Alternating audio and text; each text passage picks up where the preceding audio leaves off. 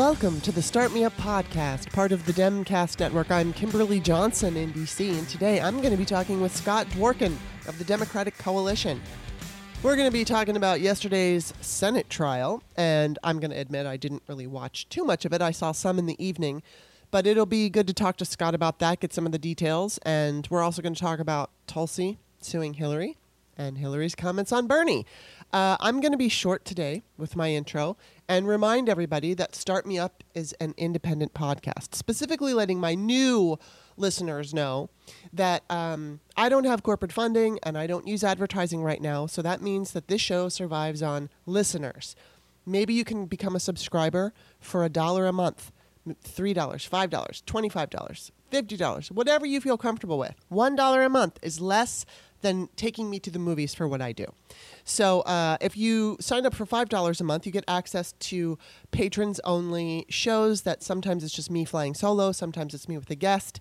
I recently did a show about a way I've discovered to keep positive in these tumultuous times. And not just in these tumultuous times, it's a great way to stay positive anytime. Good times, bad times. And no, it's not something you have to buy or anything like that. It's all free. But, to get in and listen, I made that show for patrons only just for $1. So I did that show on Monday. You can check it out. You just go to patreon.com/startmeup. On the front of the page, you can see the description of the show. You can see some of the people that I've interviewed. Great actors like Vincent D'Onofrio, Kristen Johnston, Holland Taylor, Kirk Acevedo. You can also see some of the political people I've talked to, Molly Jong-Fast, Charlotte Clymer, Glenn Kirshner, Renato Mariotti, just lots of people, Greg Olear, Sherry Jacobus. I've also interviewed Joe Walsh, who's running for president, the Republican guy. So that was an interesting interview. So lots of cool stuff. We've got lots of interesting and exciting and fun guests coming up. So if you would like to sign up, like I said, go to patreon.com/startmeup. You can also just on the Patreon description of the show, there is a link to my PayPal account because some people feel more comfortable just making a one-time donation every once in a while. If you want to do that, that's great. It just helps me produce the show. Last, you can find the show on iTunes, Stitcher, and wherever podcasts are found. So it'd be really awesome if you could go to iTunes, look up Start Me Up, become a subscriber there, please. And if you like the show, rate it 5 stars and give it a review. Thank you to the people who have done it. Thank you to all my patrons. And that's really going to be it. I told you I'd be quick. So let's get to talking with Scott Dworkin. Welcome, Scott. Welcome back, I should say. Thanks for having me. Well, thanks for being on the show. I'm looking forward to you filling me in on the trial yesterday. As I mentioned in the intro, I didn't really watch it. I watched some of it, and I saw some of the tweets coming down. But I'm just going to jump right in, and I'm going to ask you, and I don't have his credentials in front of me, but Andy Ostroy, is that how I say his name? Yeah, it sounds right. He tweeted out, "Am I crazy to think that? McConnell's pretending to seek a quick sham trial to acquit Trump, but he knows the dam will soon burst because Collins, Murkowski, etc. will vote for evidence, witnesses, and when that happens, the testimony will be so devastating they'll have to convict." So what are your thoughts on that? I've spoken to senators in the halls, and as of right now, it looks like they're starting to bend in regards to the American will. As you saw, that it went from 2 days to 3 days, handwritten, in regards to each side and what they can present. And then it also went to evidence being potentially entered into evidence automatically being entered into the record. And he had to switch those things because there were enough senators that he did not have the votes. He lied about the votes, that he said he had the votes to McConnell said he had the votes to pass the resolution for the rules, and he didn't. So they were too stringent. But it's smart. It's a Trump negotiating tactic when they try and make you fight over things you shouldn't have to fight over. Yeah. Like we're fighting over witnesses and documents when that should be a given for a trial. Yeah, so, picking that fight. And luckily, because he was so partisan about how he presented it, it enraged the American people enough for them to speak out. And, in the end, I think the evidence and documents will come out no matter what. Trial or no trial, If they want to lose the Senate in the easiest way possible, then they hold a sham trial and they'll be held accountable in the elections. I don't know. I mean, I know that there's a lot of talk about like, well, Pence wouldn't be that bad in regards to Republican circles. Mm-hmm. I don't see anyone tilting yet, but I do see the polling indicative that, we're tilting up towards 60% in regards to support for his removal. And I think when people realize probably next week that, there's an actual chance that less than 24 people, that's all it takes for him to be removed. When people kind of figure that out, that's the reality here, that they're not deciding about impeachment. He was already impeached. This is a removal trial. Yeah. And I think that my hope is that they'll remove him. But if they choose not to, there will be political repercussions for the rest of their life. And this is a decision where it's not going to be a one-day thing. It will not be something that people ever forget. And so if they want to go ahead and choose to defend him, then, that's probably the end of their political careers. So do you think Susan Collins is going to bend? No. What about Murkowski? Yes. What about Mitt Romney? Yes. Do you think, I'm going to go, I just did a podcast on Monday, a solo podcast where I talked about being positive. So, and just finding like this way to be positive in this terrible experience. But I'm going to go on the negative now, and I'm going to say I'm not very hopeful about Trump being removed. I don't see it happening. But the funny thing is that even though I don't see it happening, I could totally see it happening, because we're living in a upside down world where, everybody can predict what they can predict, but,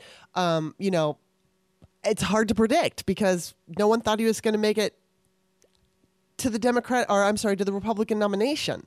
And so here we are all these years later. Well, I'm not going to say nobody, but a lot of people figured that he was just going to be this silly, crazy character running, and they didn't give him a lot of credit. And then here we are. So I'm just curious, like, I'm so torn over how I feel about the way like Mitch McConnell is behaving. So is it something that he's like, I had this thought the other night, even though I know he's tied to Russia and he's received money from Russia, but it's like he's kind of an oligarch, and then Putin is an oligarch, and maybe, and like the Koch brothers are oligarchs, and I know the Koch brothers don't like Putin. So there's like maybe this war between the American oligarchs to control this country and fighting the Russian oligarchs.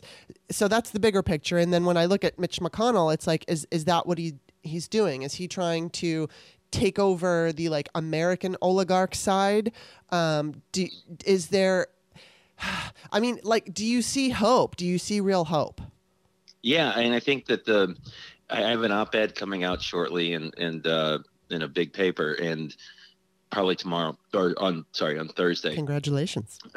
Thank you. Well, we'll see if it gets printed, but that might get stopped. It's been stopped before. Yeah. When I've written one by the Trump administration, and they followed suit, and we eventually got it printed. But this one is about how we have to believe in removal in order for there to even be a chance.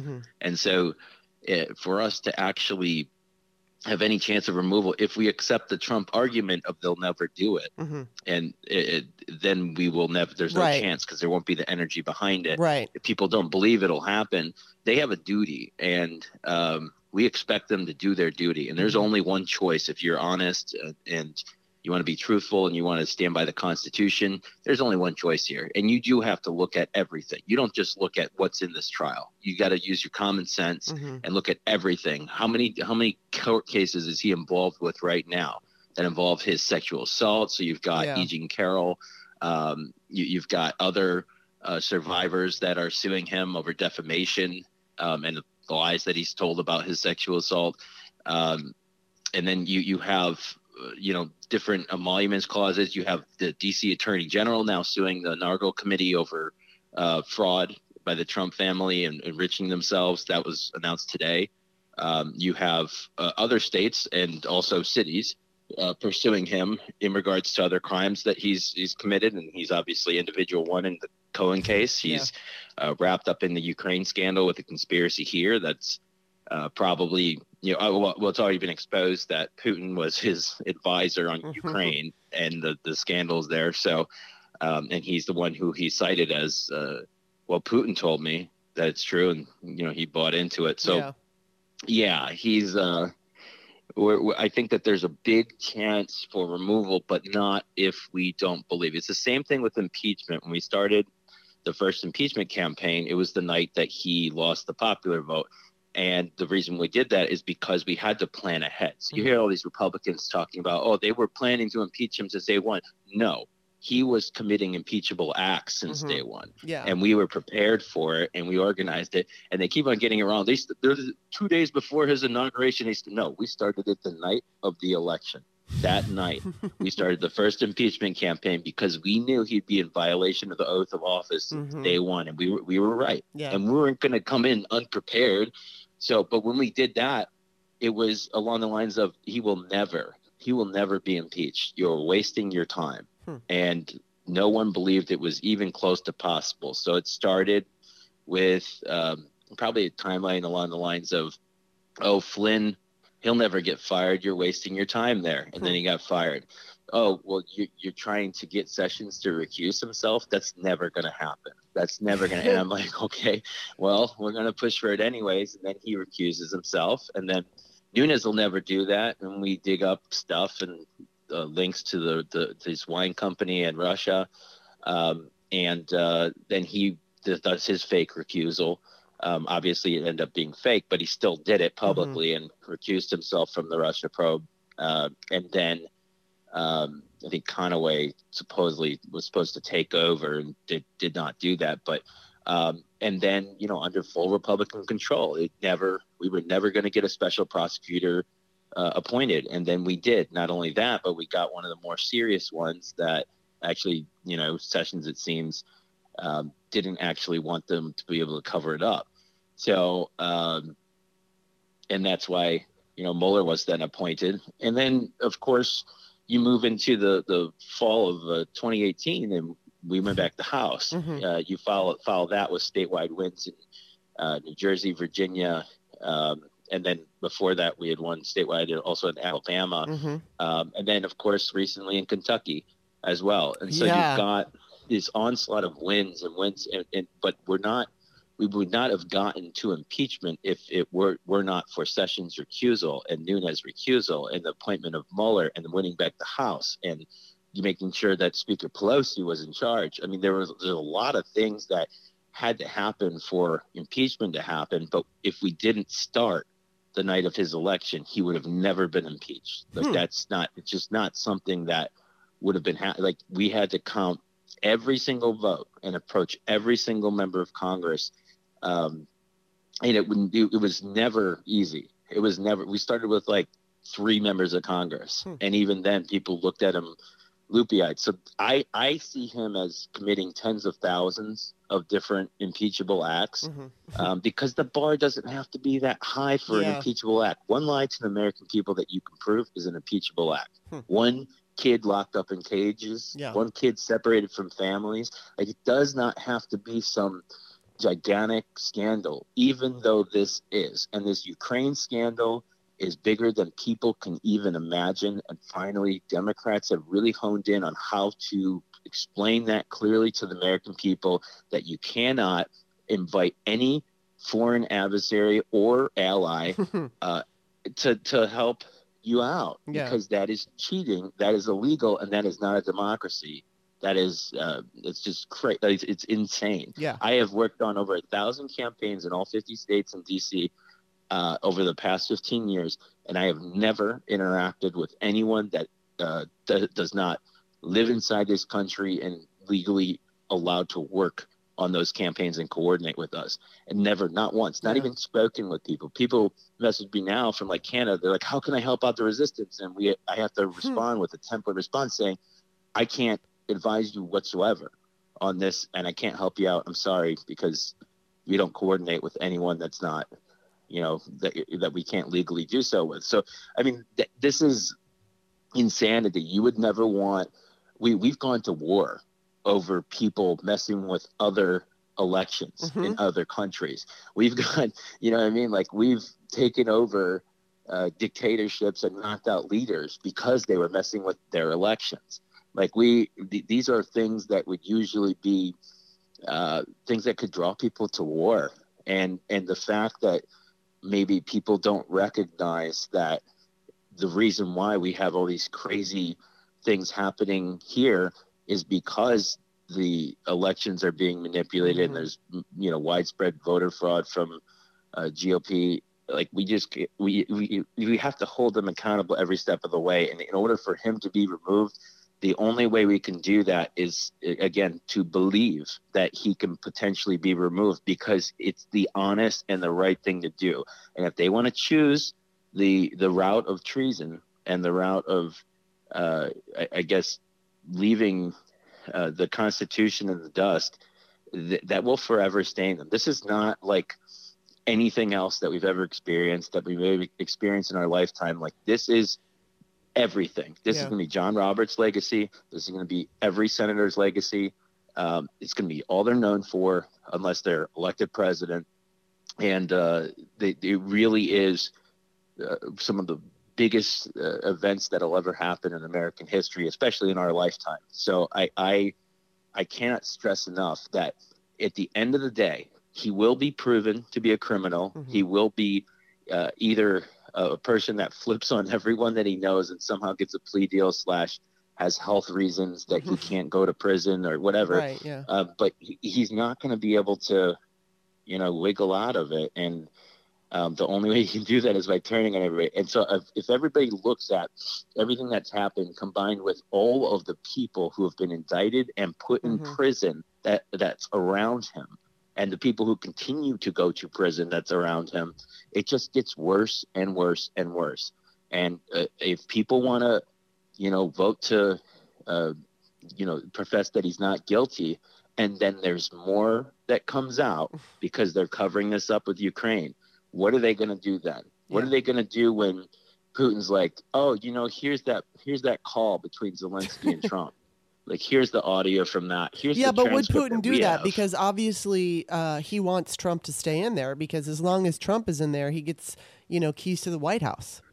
Oh, right. Absolutely. No, I agree with that until he's done with them. Right. And I think we've got to also keep in mind that, and this has started to happen a little bit, there's no way Trump's going anywhere without him throwing Pence under a bus first. He's not going to let Pence just take over. Like, that's right. not gonna happen. He's just way too vindictive and childlike to do that. Oh yeah. But Pence is smart enough to probably outsmart him. I mean, he can outmaneuver Trump, and he really. Well, go ahead. Well, I was just going to say, it seems to me that I guess maybe the obviously Republicans are okay with Pence and everything, but I don't know that Pence has the enthusiasm to win an election, especially because everybody pretty much knows, the resistance knows, whether you're an independent or a Democrat or whatever, that Pence is part of this. And so it comes down to, do Republicans believe Pence could win in 2020? I don't know if they think that.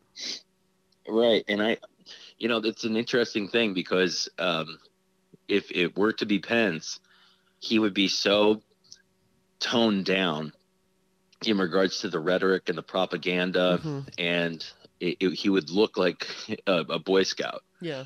Even though, there's no policy that Trump runs whatsoever. There's nothing. There's not one thing that he has a handle on, that he's directing. Everything is methodical. Everything's run by Charles Kushner, and Mulvaney sort of has some input, but it's really about Charles Kushner. He's the key figure in this all, which is Jared Kushner's dad. And he's been advising Trump since day one. And so I don't think Jared does anything. I think he's just a placeholder, because you can't really have a guy that blackmailed his brother via his sister, by hiring a prostitute and videotaping them together, and then sending that videotape to his sister, and then being sent to prison via Rudy Giuliani and Chris Christie.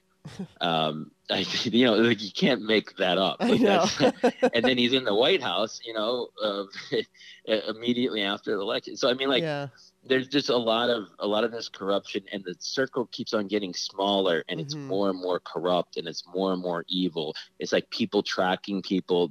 This is when you start to in authoritarian governments or dictatorships. This is when they start to really hurt their own people.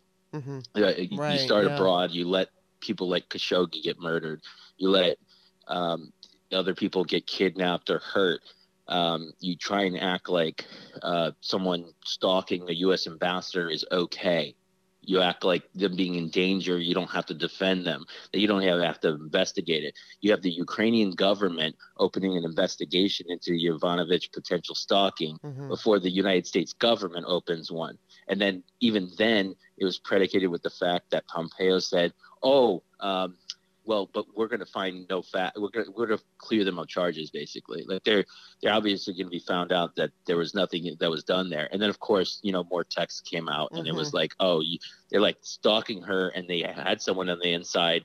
And when you talk about getting rid of her over and over again, you can't be an idiot and think, it's not. I don't want to be throwing around conspiracies. No, not just a conspiracy theory here. This is based on the facts that we have. It looks like they tried to assassinate her or kidnap her. That's what it looks like. And not this isn't the only person that they've tried to potentially assassinate and kidnap for other countries and other people and people around a circle. So it's not out of the realm of possibility for them to do that, especially if she was the one who could have helped bring down the entire presidency. And this is exactly what they feared. And what happened was the backlash was here massive, obviously. They never expected this to spin out of control like this. Same thing with the Russia scandal. But somehow, he's been able to throw the right people under the bus and still stay above water. But, everybody he's one has lucky a motherfucker, point. Isn't he? Yeah, he is. He's very resilient, and I've learned a lot from Donald. He has a lot of bad habits, but through his team, of hundreds of people that help out with the tweeting and the different propaganda arms that he has, we've learned a lot about how he likes to try and manipulate people. He doesn't sit there on the phone. He's not, I don't believe he knows how to use a phone. He's not swooping. I don't think he knows how to flush a toilet. I know he does it like 15 or 16 times. When you use the Constitution as toilet paper and try to shove it down the toilet, you try and flush it 10 to 15 times. Like it's like a weird argument where you're like, screw wind power, I want coal because I want those fumes. And it's like, what are you talking about? Like, that's the thing to do. Like, tough guy. I'm like, shut, you idiot. Like, let's revert back to toilets from the 1950s. Yeah. It's like, no, you need one that you flush and then you're get pulled into the toilet. Like, how hard do you need the pressure? I like, wish that would happen to him. Yeah, so I mean, there is no people. I think as we expose the propaganda parts of things, it's going to be taken less seriously. And as Twitter starts to clamp down on him and his misinformation campaign, it's been the best gift to a positive spin, thinking positively, as you said. It's the best gift that our democracy has had and will have in our lifetime is Donald Trump. And he's the best worst thing that could happen to us in regards to, if you look at the positive parts of it, and again, this is just based on the consequence, like where we're at, this is reality. So we accept that fact. This is what's happened. But look at what it's done. A lot of people have been educated, kids protesting, and a lot of young people waking up to it, but a lot of people starting to understand government. And I mean, I know that it's been a lesson for me in many ways. I would like to say, though, I mean, I've been called the crack of doom by my mother, and it's for good reason. Although I can also be a Pollyanna, not in the literal sense, but in the way that I do see ways out of it. I think one of the things that you said is really key, despite my sometimes indulging in the negative. It is truly about believing. And that's kind of something I talked about on my solo show on Monday, because if we all believe it, if all of us believe it, then we're all going to make it happen. The perspective is going to control how Americans behave, and then in turn, that's going to put the pressure on the government officials to, behave in such a way that they either feel like they're afraid they're gonna lose their positions or whatever it is. So it is true. I mean, I see a lot of people on Twitter saying, "Oh, this is never gonna." It's like a very negative attitude. And despite my sometimes negative indulgence, I never take to that, because I do believe that we have to push through with yes, we can. I mean, take a card from Obama. Yes, we can. We can do it. It's just we have to do it. Instead, I can't stand it when I see people saying, I give up, or, oh, that's never going to happen. We don't know what's going to happen. It's hard to predict. I mean, you can base a prediction on what's happened in the past. Like, for instance, there are 2 election experts that are predicting a blue flood for 2020 because of what we've seen in 2017, 18, and 19. I mean, we've seen blue floods. And so, and in fact, in 2018, as you mentioned, I'm taking that word. I love that. Yeah. And we have to flood them. And that's what, I can't remember the first guy's name. He wrote something in Axios earlier, but he had said that 2018 was more of a general election turnout, which is really impressive considering 2014 was one of the lowest turnouts in 80 years. So you've got a difference between those 2 midterms, and, one at general election turnout is amazing, and it's based on Trump, whether it was for or against him, and mostly it was against him. But votes were based on, people's opinions of what Trump is doing. So I do think it's possible that we can overcome what we're up against, but enough of us have to feel that way. Right. And I think if you don't, people are like, but I don't want to get my hopes up. And I say to them, yeah, you have to. Yeah. And I know it could lead to disappointment. Right. It could lead to you being sad or mad, but like, if we don't have that outrage, if they do act like he's not guilty and hold a sham trial, like if they do that, we need to be able to take in the fact that we can't, accepting it as normalized is insane. So like the same thing to do is to assume that they're going to do the right thing because they have a responsibility to do so, and not, giving them a pass. And no one gets a pass. No one gets a free pass here. No one gets an opportunity to, talk their case in regards to, oh, well, I got to make sure that I really look at the facts, because they're not doing that. So they start with, oh, he's obviously innocent. And then you look at it and it's like, wait, are you out of your mind? Like, oh, there's no evidence. And it's like, la, la, la, la, la, la. And I'm like, dude, like, you're going to ignore like just the straight facts here. Like, you literally, the United States government literally said that he broke the law when he withheld that funding. Yeah. And then they're trying to ignore the fact that Ukrainians died while they withheld that funding. They're trying to act like, oh, well, he eventually gave them lethal weapons. Obama didn't do that. And I'm like, what are you talking about? Obama was there. Yeah. Obama stood next to them. Obama has the most legendary, most imposing and threatening picture with Putin that ever has existed, ever. It's the most demeaning, beautiful pictures that has existed. I mean, it's one of the best pictures of Obama ever, because it matters. Because when he looks down at him, and he looks at him, and he's like, "Don't fuck with me. Right? Don't you dare fuck with me. I will destroy you." Like, that's how we need to respond to people who attack the United States of America. Let's forget about attacks on our democracy or trying to make it. This is an attack on the United States of America that should be treated like a terrorist attack. A constant terrorist attack against us is acts of war constantly. And I think what we're learning is cyber war affects your real life. The internet it does. Affects your real life. And accepting that it's part of who we are now, and that is that we can be manipulated by it, that people use it for nefarious reasons in very unique ways that you wouldn't expect. Like, this is all stuff that we're learning about and exposed to, and that's the only way to get over that hump. You know, I have senior citizens who are friends that will tell me about, oh, like, I went ahead and safeguarded my Facebook now so that it's not open. Or like, I got threats the other day, but it was, my friend also got a threat and it was the same text. So like, is this this is not a real person. And so there's things like that where people are realizing like, oh, this isn't all real. This isn't like, this is a formed propaganda, or it's threats that are a team of people. So people are finally waking up to that fact. That all leads us back to being able to beat propaganda in this day and age. And the only way you can do that is by a mind-numbing pounding at a constant backwards with the truth until you get everyone that's been involved with this put in prison or driven out of the public sphere.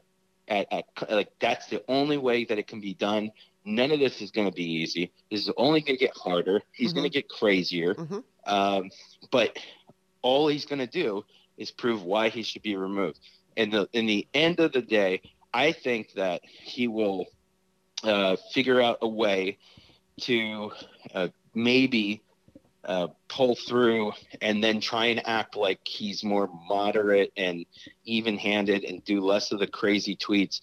But the outbursts are going to come again. Really? You know what? I have a hard time seeing that, because it seems to me if he gets acquitted, I feel like he's going to kind of do what he did when he believed he was let off the hook for the Mueller investigation. I don't know that he's got the sense to, I mean, you could be right, and I'm not saying that I know anything. I'm just guessing based on, watching his behavior and seeing how, like, if he thinks he can really, truly get away with anything, then he just might completely lose it and be so obvious in front of us. I don't know. I mean, it's kind of hard to tell, but I want to kind of go back, though, to what you were saying about the misinformation, disinformation, and I want to remind people how important this is, because so many liberals think that they're immune to it. Like, oh, yeah, it's just the MAGA crowd. No, it is definitely every one of us. There was a great Rolling Stone article that came out in November that talked about how there are these bad actors, and they there was this one particular account whose name escapes me, but I don't know, had hundreds of thousands of followers, hundreds of thousands of retweets on something, and these people who wrote this article pointed out that like the average Trump tweet maybe gets like 100,000 likes. Well, this bad actor, who was a Russian troll, a literal Russian, behind an account pretending to be a progressive, tweeted something out that got more likes than the average likes of or I don't want to say president, but Trump's tweets. So, and then what winds up happening is these Russian trolls, they're posing as liberals, and they say things that we can all the liberals and all the resistors are like, yeah. So we retweet it and we like it and we play along. And that winds up happening is that bad actor then starts to tweet things out that make us doubt the Democratic Party in some way. And divide, so we cannot be sold on the idea that liberals are immune. No, we are not. And the other thing is that there are certain kinds of articles that come out or messaging that, like, let's say you are, and I'm going to use an example that I'm not saying that this happens, but let's just say you are a Biden supporter and you hate Bernie. Sure. So if you see an anti-Bernie, whether it's a meme or something, messaging come down, and it suits your narrative, maybe it's not true, but it suits your narrative, and you retweet it, then you're part of it. You're part of adding to the disinformation. Same thing like with Elizabeth Warren. If you don't like Elizabeth Warren, and you see whether it's a pundit or an article or whatever it is, criticizing her for something that's not true, but because you don't like her, you either ignore it or you spread it, you're part of the problem. Because you know what? I'm not a big Bernie supporter, but and I will call out things that I think are legitimate, but I'm not going to promote something that's anti-Bernie just because he's not my favorite candidate. I will Right. vote for him if he's the Democratic nominee. But, it's just because something, comes along that I see and I'm like, oh, I don't like Bernie, so I'm going to retweet it. Don't behave that way. That's immature. That isn't a democratic way to behave. There's so much shit coming out about everybody, and so much of it is opinion. And so we like to, a lot of the times, and I'm seeing this like teams, we take what we like and then we allow ourselves to use it against the person we don't like, whether it's true or not. And we have to stop doing that. So I just had to throw that out there. I wonder if that's ever happened to me. There was a guy that used to work at the Heritage Foundation, and he works at a major publication now. And one of the rumors that they tried to spread about me is that I was pocketing all this money from the resistance and all this jazz. I'm a big DC consultant. I've worked full-time for the coalition and only the coalition since 2016. I've had no other clients. But the attack angle that they had was, he might be doing something weird here. Let me just tell you something. If I did anything wrong ever, in any way whatsoever, I'd be in prison. Like Trump would get me immediately. Like there'd be FEC complaints against me. We have a compliance team. We have lawyers who check everything. We file everything properly. But they'll still come after you. And then the whole point of them coming after you is for two audiences, one for yourself and one for them, for the people who want to attack you. And they will use that to divide you and cast doubt over people. And then you read these articles about resistors where it's like a hit piece or whatever, but then it's just like opinion and there's not many facts and it's a clickbait title and it's a picture, and then people start to spread it. Or they'll respond to your tweets with it, be like, but look at this, and I think people have become smarter with that, but also, there's so much information out there that they can overlook it. Like we have people who have written a hit piece about me and then put our research, our investigative team, one of the biggest in the world. Then they feature our investigation and some of our research materials in a piece the next day after they hit us and say, well, they don't do anything. And it's like, so they can't even control their own papers sometimes. Yeah. But it casts out because that's what they want. But I'll tell you what, in order for you to survive in this political climate, you have to get the crap kicked out of you nowadays. Yeah. Like you have to experience it. You have to get through it. I have. To stay up. I'm not going to get into it too much, but yeah, in 2018, I tweeted something that the right picked up on, and nobody from the left gave a shit.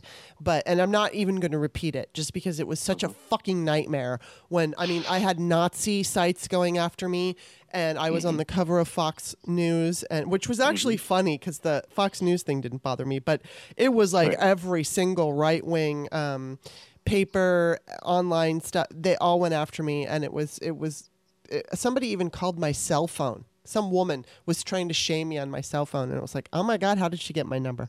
It was just crazy. But, I want to switch gears here, and I wanted to ask you about Tulsi, and I want to cover two things. I want to cover the fact that Tulsi is suing Hillary Clinton, but I also do, before you go, I want to talk about the Hillary and Bernie, the comments that she made about Bernie. But before we get into that, so do you think this is going to be a frivolous lawsuit and that it's going to be thrown out, this idea that Tulsi is suing Hillary Clinton because she referred to her as a Russian asset? She's good. There's going to be discovery. Yeah. I don't know if either want that. Right. But I would say that a red flag for me was when Tulsi went and met with Assad without notifying any Democrats about it, and only coordinate with the Trump administration about that. And that really, I didn't understand that. Yeah. I'm not sure exactly, what the point is of a lot of it. It's a distraction, it seems. I'm not sure exactly if it's something where Tulsi be able to win that kind of lawsuit, because again, you have to prove that you're not. Right. And like a lot of the things that she's rolled Yeah. into has been aligned with what you would define that as nowadays. So it's going to be a hard thing to prove that, not only that, but like, I think the most important thing in regards to this is, did it cause her financial harm? Mm-hmm.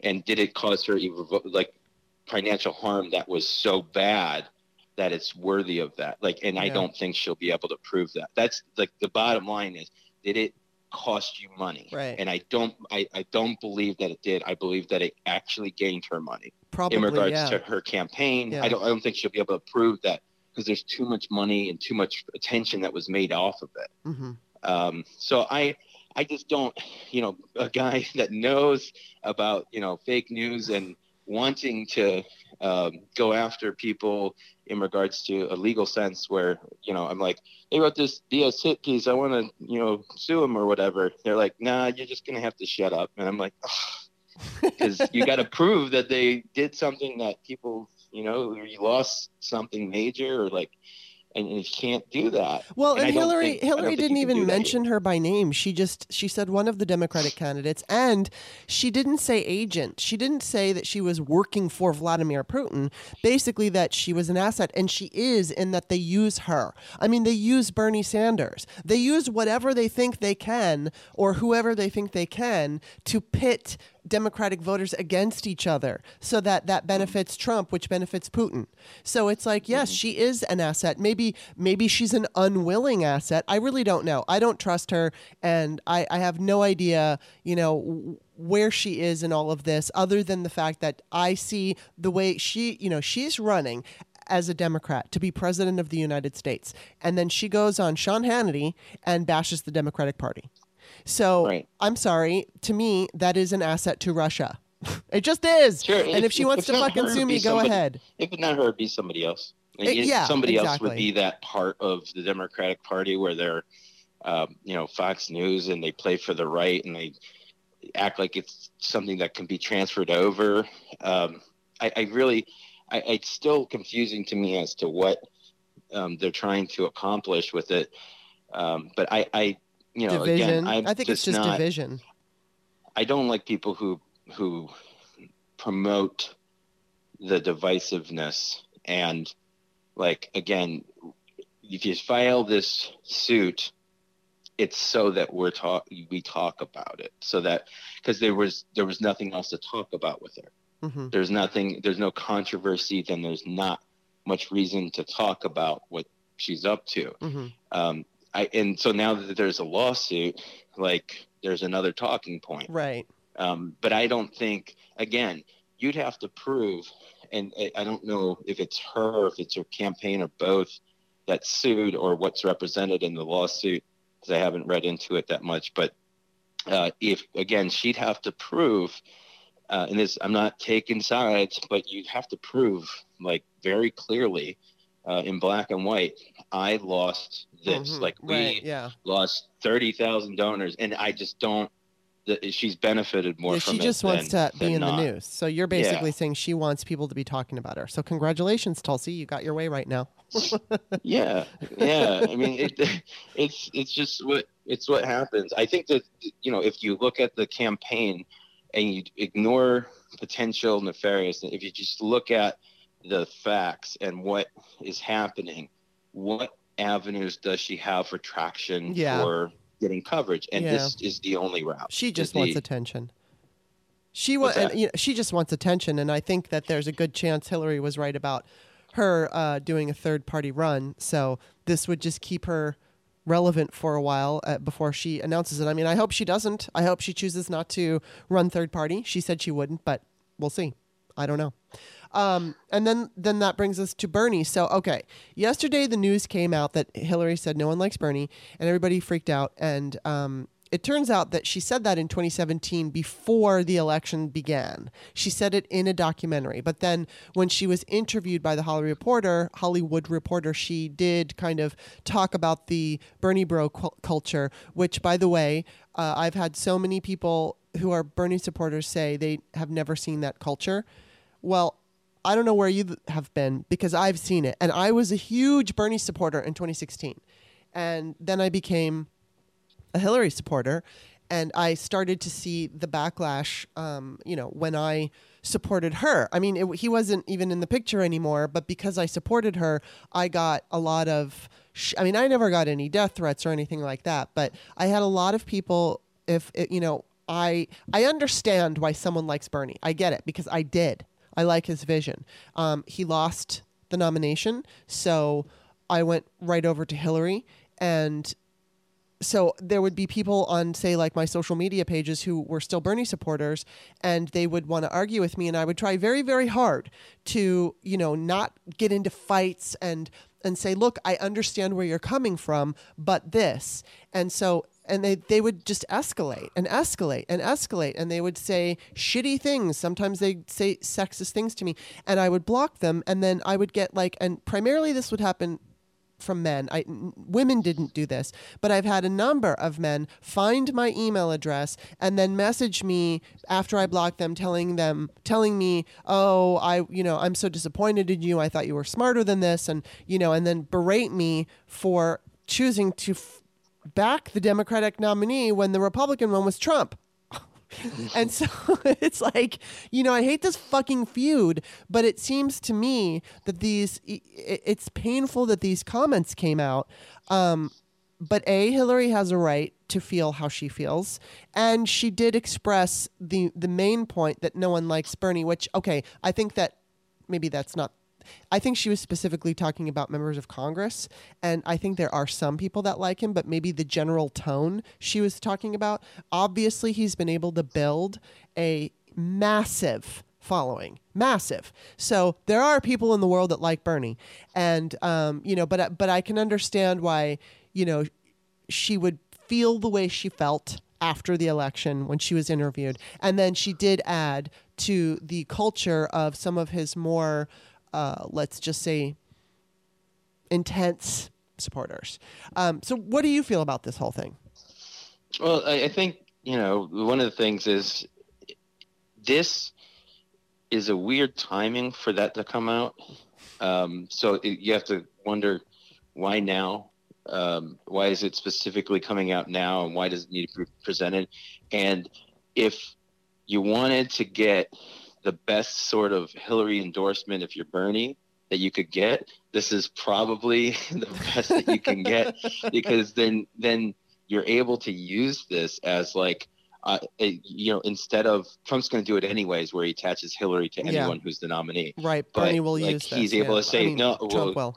Hillary said she don't like that kind of thing. So he's got now an attack line, right, to give him cover, even if he's the nominee and she goes out and campaigns for him or maybe just raises money or something. If he's the nominee, I think it's good for him, and they knew exactly how to respond to that. And so the timing's interesting. I used to work for the Progressive Caucus's Foundation, and I had the opportunity to work with Bernie for years. And I helped run the initial draft Warren effort, and I helped run the draft Biden effort. So I've been involved with all these different people, and they're amazing folks to work with, all of them. And I think it's there's this kind of necessary, people think it's necessary to overblow the situation because there's so many candidates in the race, and they want to separate themselves, but they can't seem to do it without controversy. And so it's that idea of, okay, we're under attack, let's take advantage of the attack instead of, let's just fight until we're both in the ground. That's not how we need to do things. And then my hope is that people will have learned from what happened in 2016 and the divisive nature of things, and how foreign adversaries and the Trump team used fake Bernie accounts to do exactly what was done to you. Yeah. To try and divide people. And you can't really, because this is how it's set up, you can't really figure out who's who. So then you have Bernie people, real ones, that are normal people, that want to support him and are not, trying to be divisive or whatever, Right. Promoting those accounts that they're saying stuff, promoting Bernie. And then you're right. Then they insert oh, look at this. Like, I can't believe like the outrage, everybody, blah, blah, blah, fan the flames. And, and it's like, you're not sure exactly who or what you're doing. So I think there's going to be a couple things that change at Twitter security wise before the election that allow us to weed through that easier. That would be great. One of them being a multi-step verification where you have the blue verified checks, and then you also have maybe a gray verified check where there's, if you want to become verified to confirm who you are, as in at least the base level of things, that you're a real person, then you have to go by your real name, and then you get a check mark that's gray or something, that you're not a public figure, but you're also a person. So that would be really great. What's that? That would be really great. Yeah, I mean, like there's things like that that's pretty simple to try and weed through it, so that you don't have the potential to reach millions of people. Yes. If with disinformation, and I think there's a lot, like they've made a lot of progress. Twitter's really been great lately in regards to just specifically, making sure they take down accounts, a lot of disinformation. And, you have the fight of, well, can they limit Trump's stuff? That's a tricky situation because it works both ways, negatively and positively for us. So I'd love it if they, shut down his rhetoric in regards to like things that he's just using to divide people and spread hatred.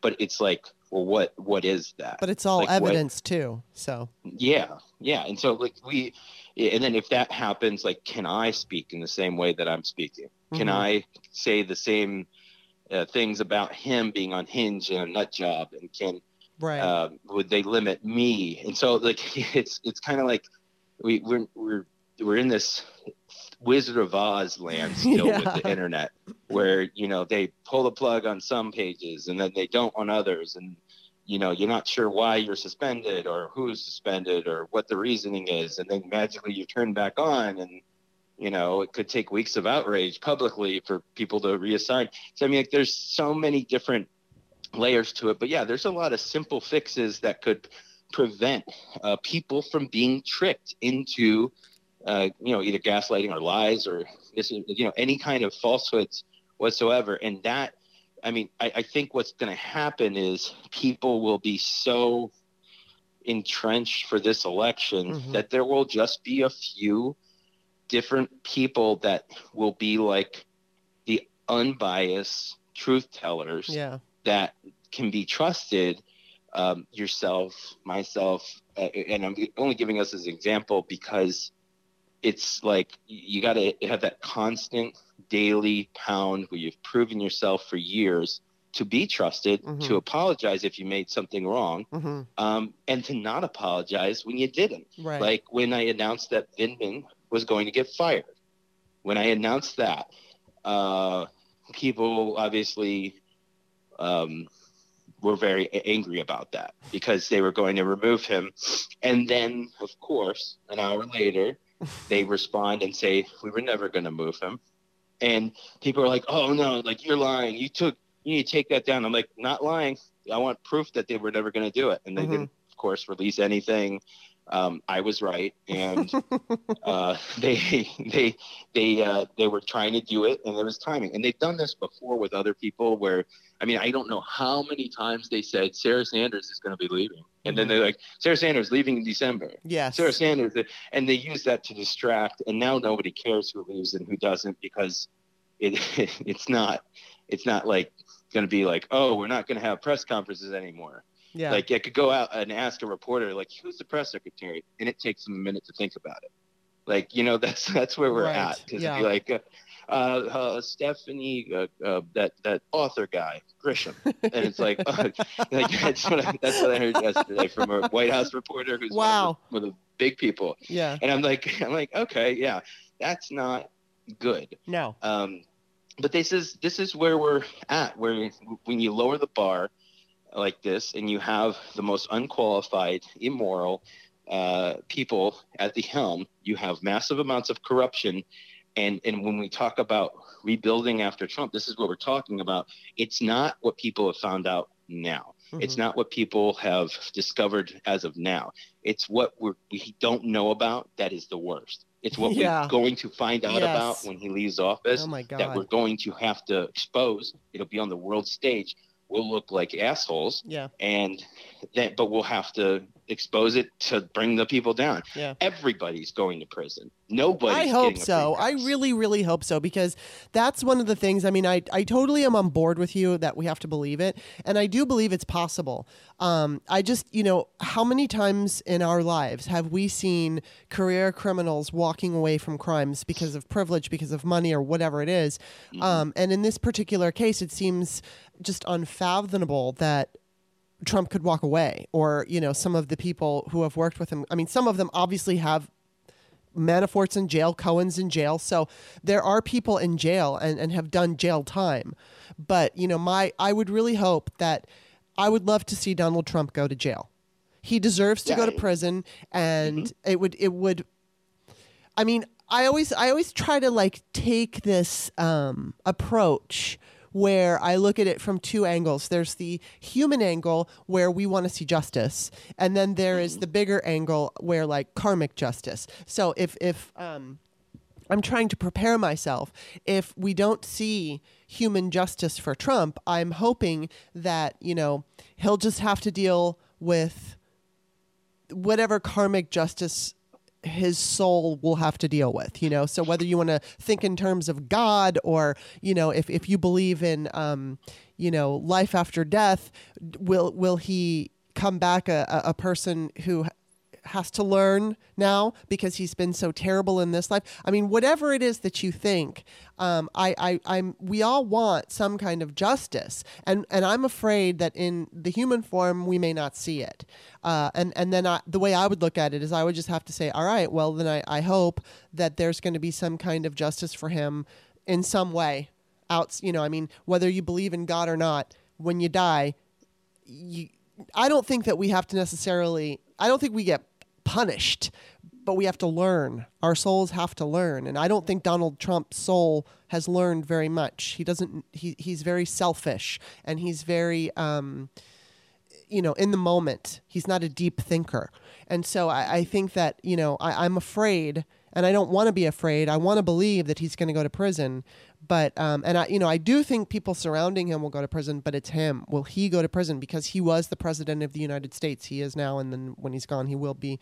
It'll be was. But I'm afraid. I'm afraid that we're not going to get there. I hope we do. Do you think Donald Trump's going to go to prison? I believe that I will never rest. Even if I need to run for Congress and get elected to do it, I will never rest until I uncover everything. And I believe, or us, the royal we, I believe that if everything is exposed, there's no other option for him. But I mean, he is a weasel. So a guy who's, worked with the FBI for the past almost 40 years as an informant, I would assume that he would flip on people and have enough information to try and weasel out of it. Yeah. But the public corruption angle of things, of driving him out of office for his massive amount of corruption, and then the public show of that to show that we do not stand for that, whether or not he would go to, federal prison and share something with Manafort, or something along those lines, I'm sure he'd try and finagle his way out of it, but the goal is for him to at least have to face court for the rest of his life, and so you can't. I don't want to get people excited and say yes, but I can say that if everything's exposed, there's no other option for the justice system. You can't just let him off, and he's already known as a criminal. So I would as of this point, if he were to like resign right now, he'd be arrested. Like he would Right. not be. Yeah. Like I'm not sure who would do it, if it'd be SDNY or New York State or New York City, or DC, but somebody would do it and they'd move quick.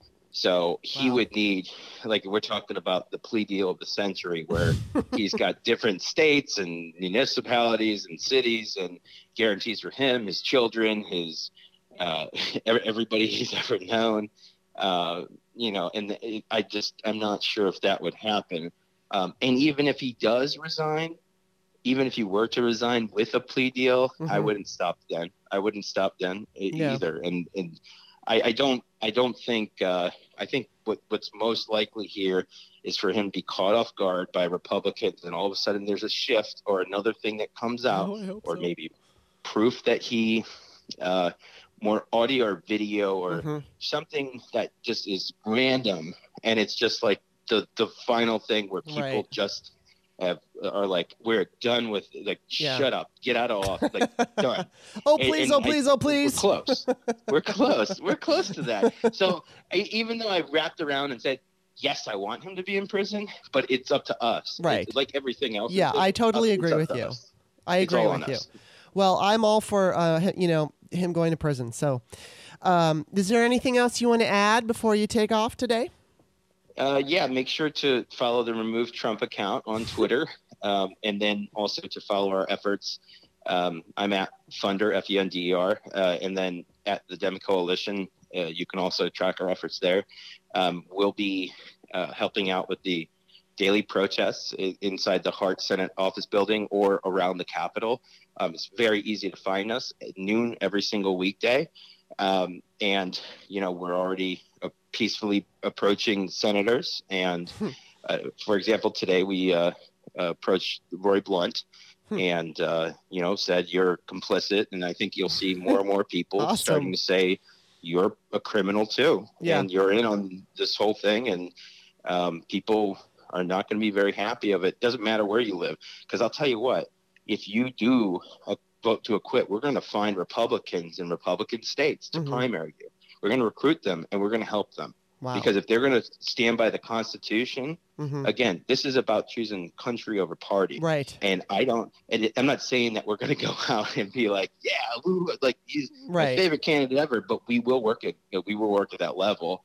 And if it takes a bipartisan effort in a very red state to, beat someone that is a Republican who stood by Trump, we're going to do it. And it doesn't mean that, we're going to have all these donations rack up, but, support from Democratic figures that do push them out of office. And no one can tell me it's impossible. We won in Alabama. We won in Kentucky. We won in Virginia. It's possible. We're winning everywhere. Like we're not going to, this is not something that's going to slow down, but we just got to use that momentum right.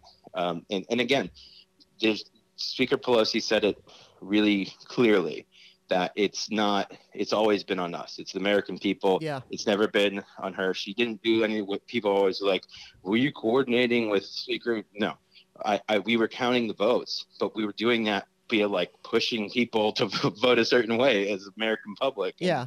And, as we chipped away at that and led to impeachment. But I mean, again, it's all because we thought it was possible. Because when we stood up again and said, Flynn needs to be fired, Mueller needs to be appointed, y'all need to recuse yourself, he needs to stay in power. Like, we had hundreds of thousands of people show up, fill Times Square immediately to make sure that he wasn't fired. That was a firestorm for him.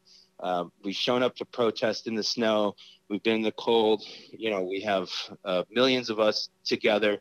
We're at that breaking point where we know how to do it. We have enough of the background how to do it.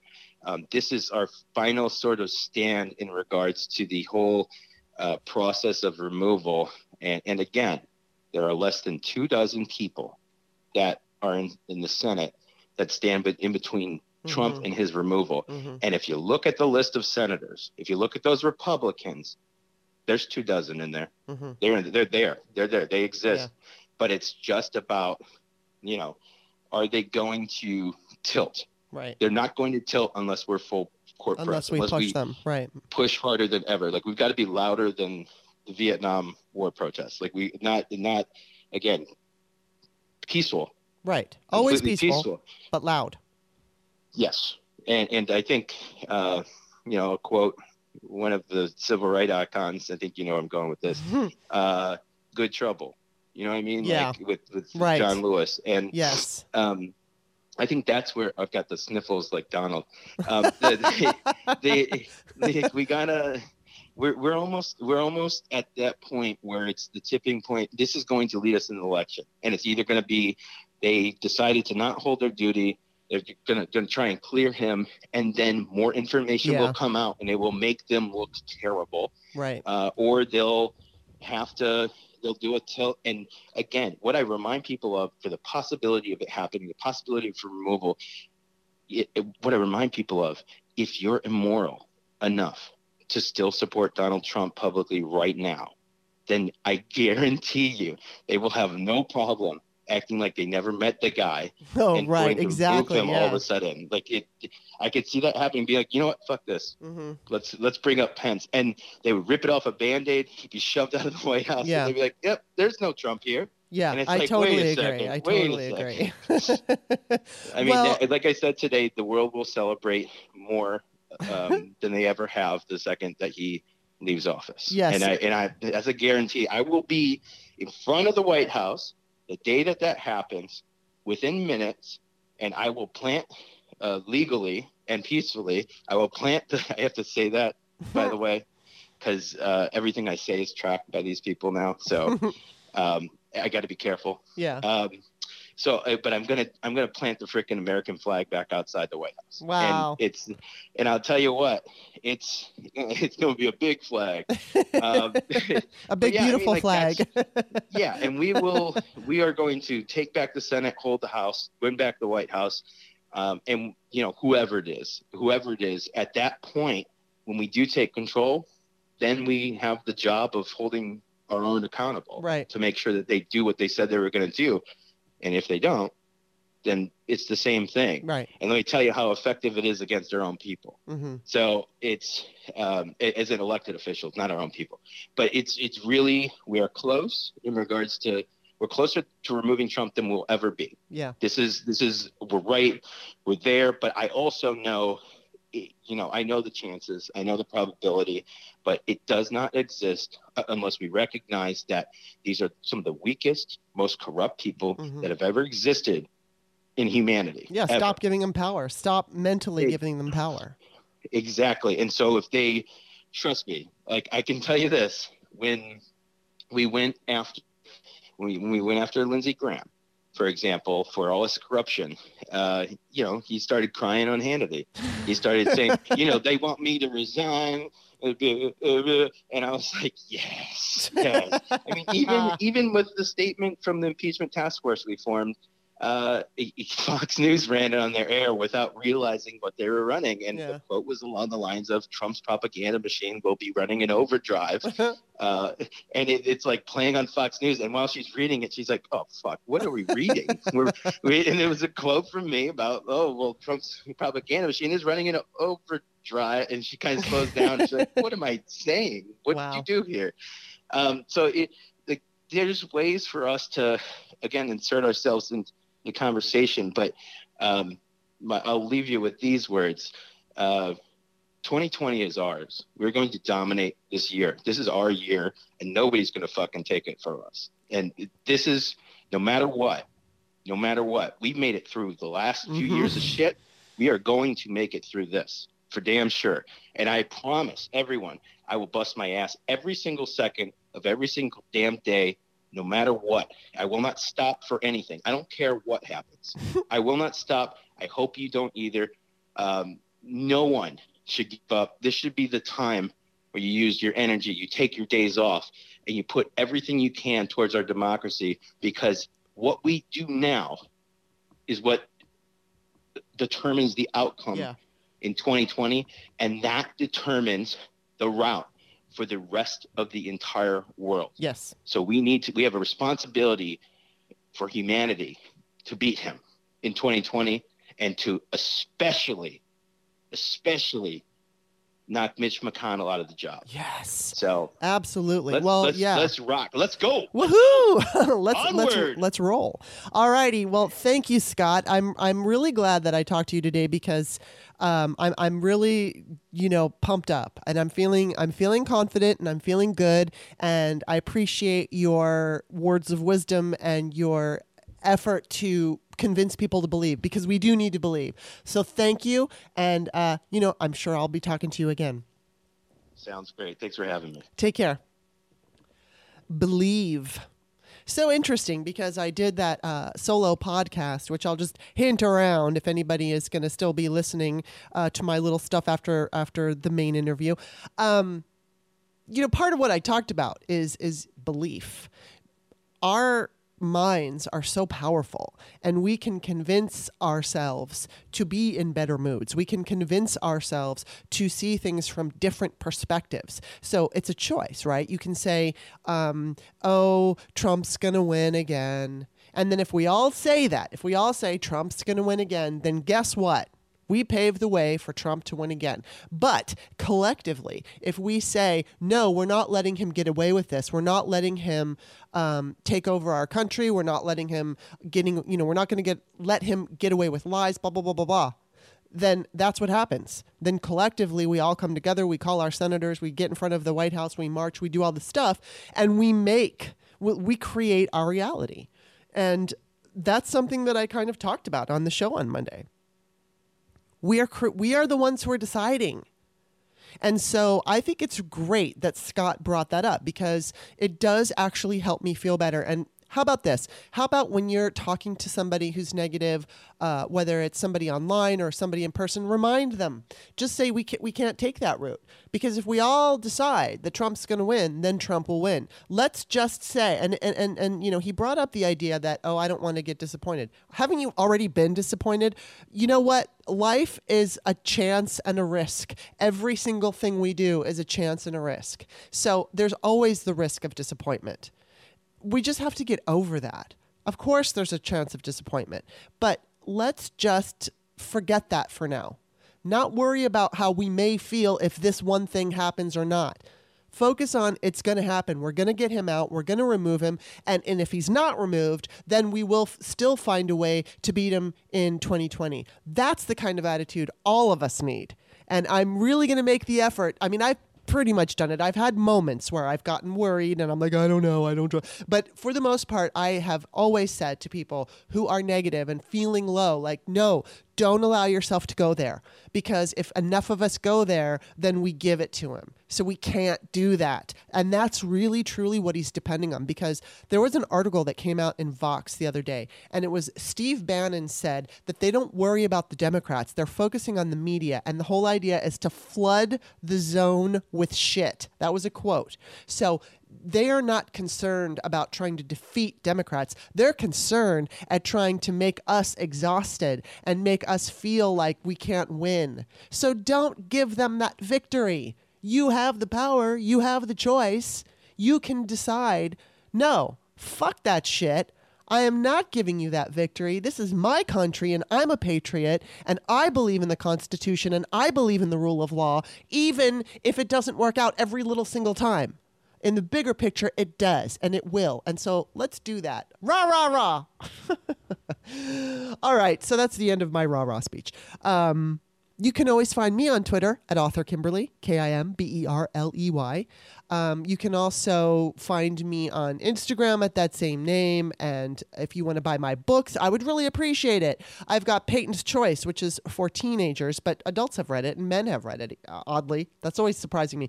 Anyway, Peyton's Choice is about abortion, and there's American Woman, The Pole Dance, Women in Voting, The Virgin Diaries, which is a story of first-time sex from people of all different ages explaining what it was like when they had sex for the very first time.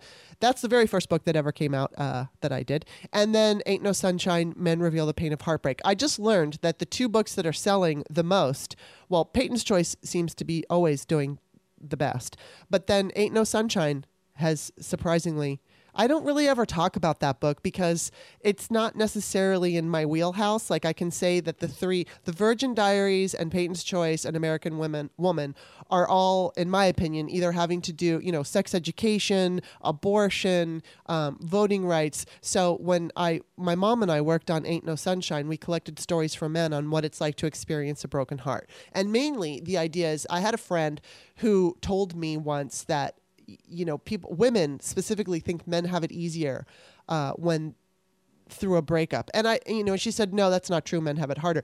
And the case where men have it harder is when they were emotionally invested. So obviously, if you're dating a guy and you really like him and he doesn't really like you, then he's not going to have a broken heart. But for the men who truly get broken hearts, it was a fascinating glimpse into their lives. They shared some really sad tales, but also very eye-opening. Got stories from some gay men, straight men who were married, men who just, had their heart broken or maybe suffered unrequited love. So surprisingly to me, that's been like the number 2 seller, at least in recent days. So go ahead and check me out on Amazon at Kimberly Johnson, or it's Kimberly A. Johnson, Kimberley. And we will talk to you next week. I'm not doing a show on Monday because that's going to be my floating week that I'm only doing one show. It should be with Steve Schmidt, so it'll be a big one. Let's hope, let us pray that he does show up for this. I think he will. And then I have to go to the doctor on Thursday. That's the tumor doctor to check out I call him the lump doctor. Check out the lump on my, I was going to say testicle, on my tonsil. No, I do not have testicles, but I was going to say it. So, I have a lump on my tonsil and I think it's going to be fine, but let's, please, let's put the good energy my way that everything comes out fine. All right, that's going to be it. Thank you for listening. Check out next week's show on the 29th with Steve Schmidt, and we will see you next time.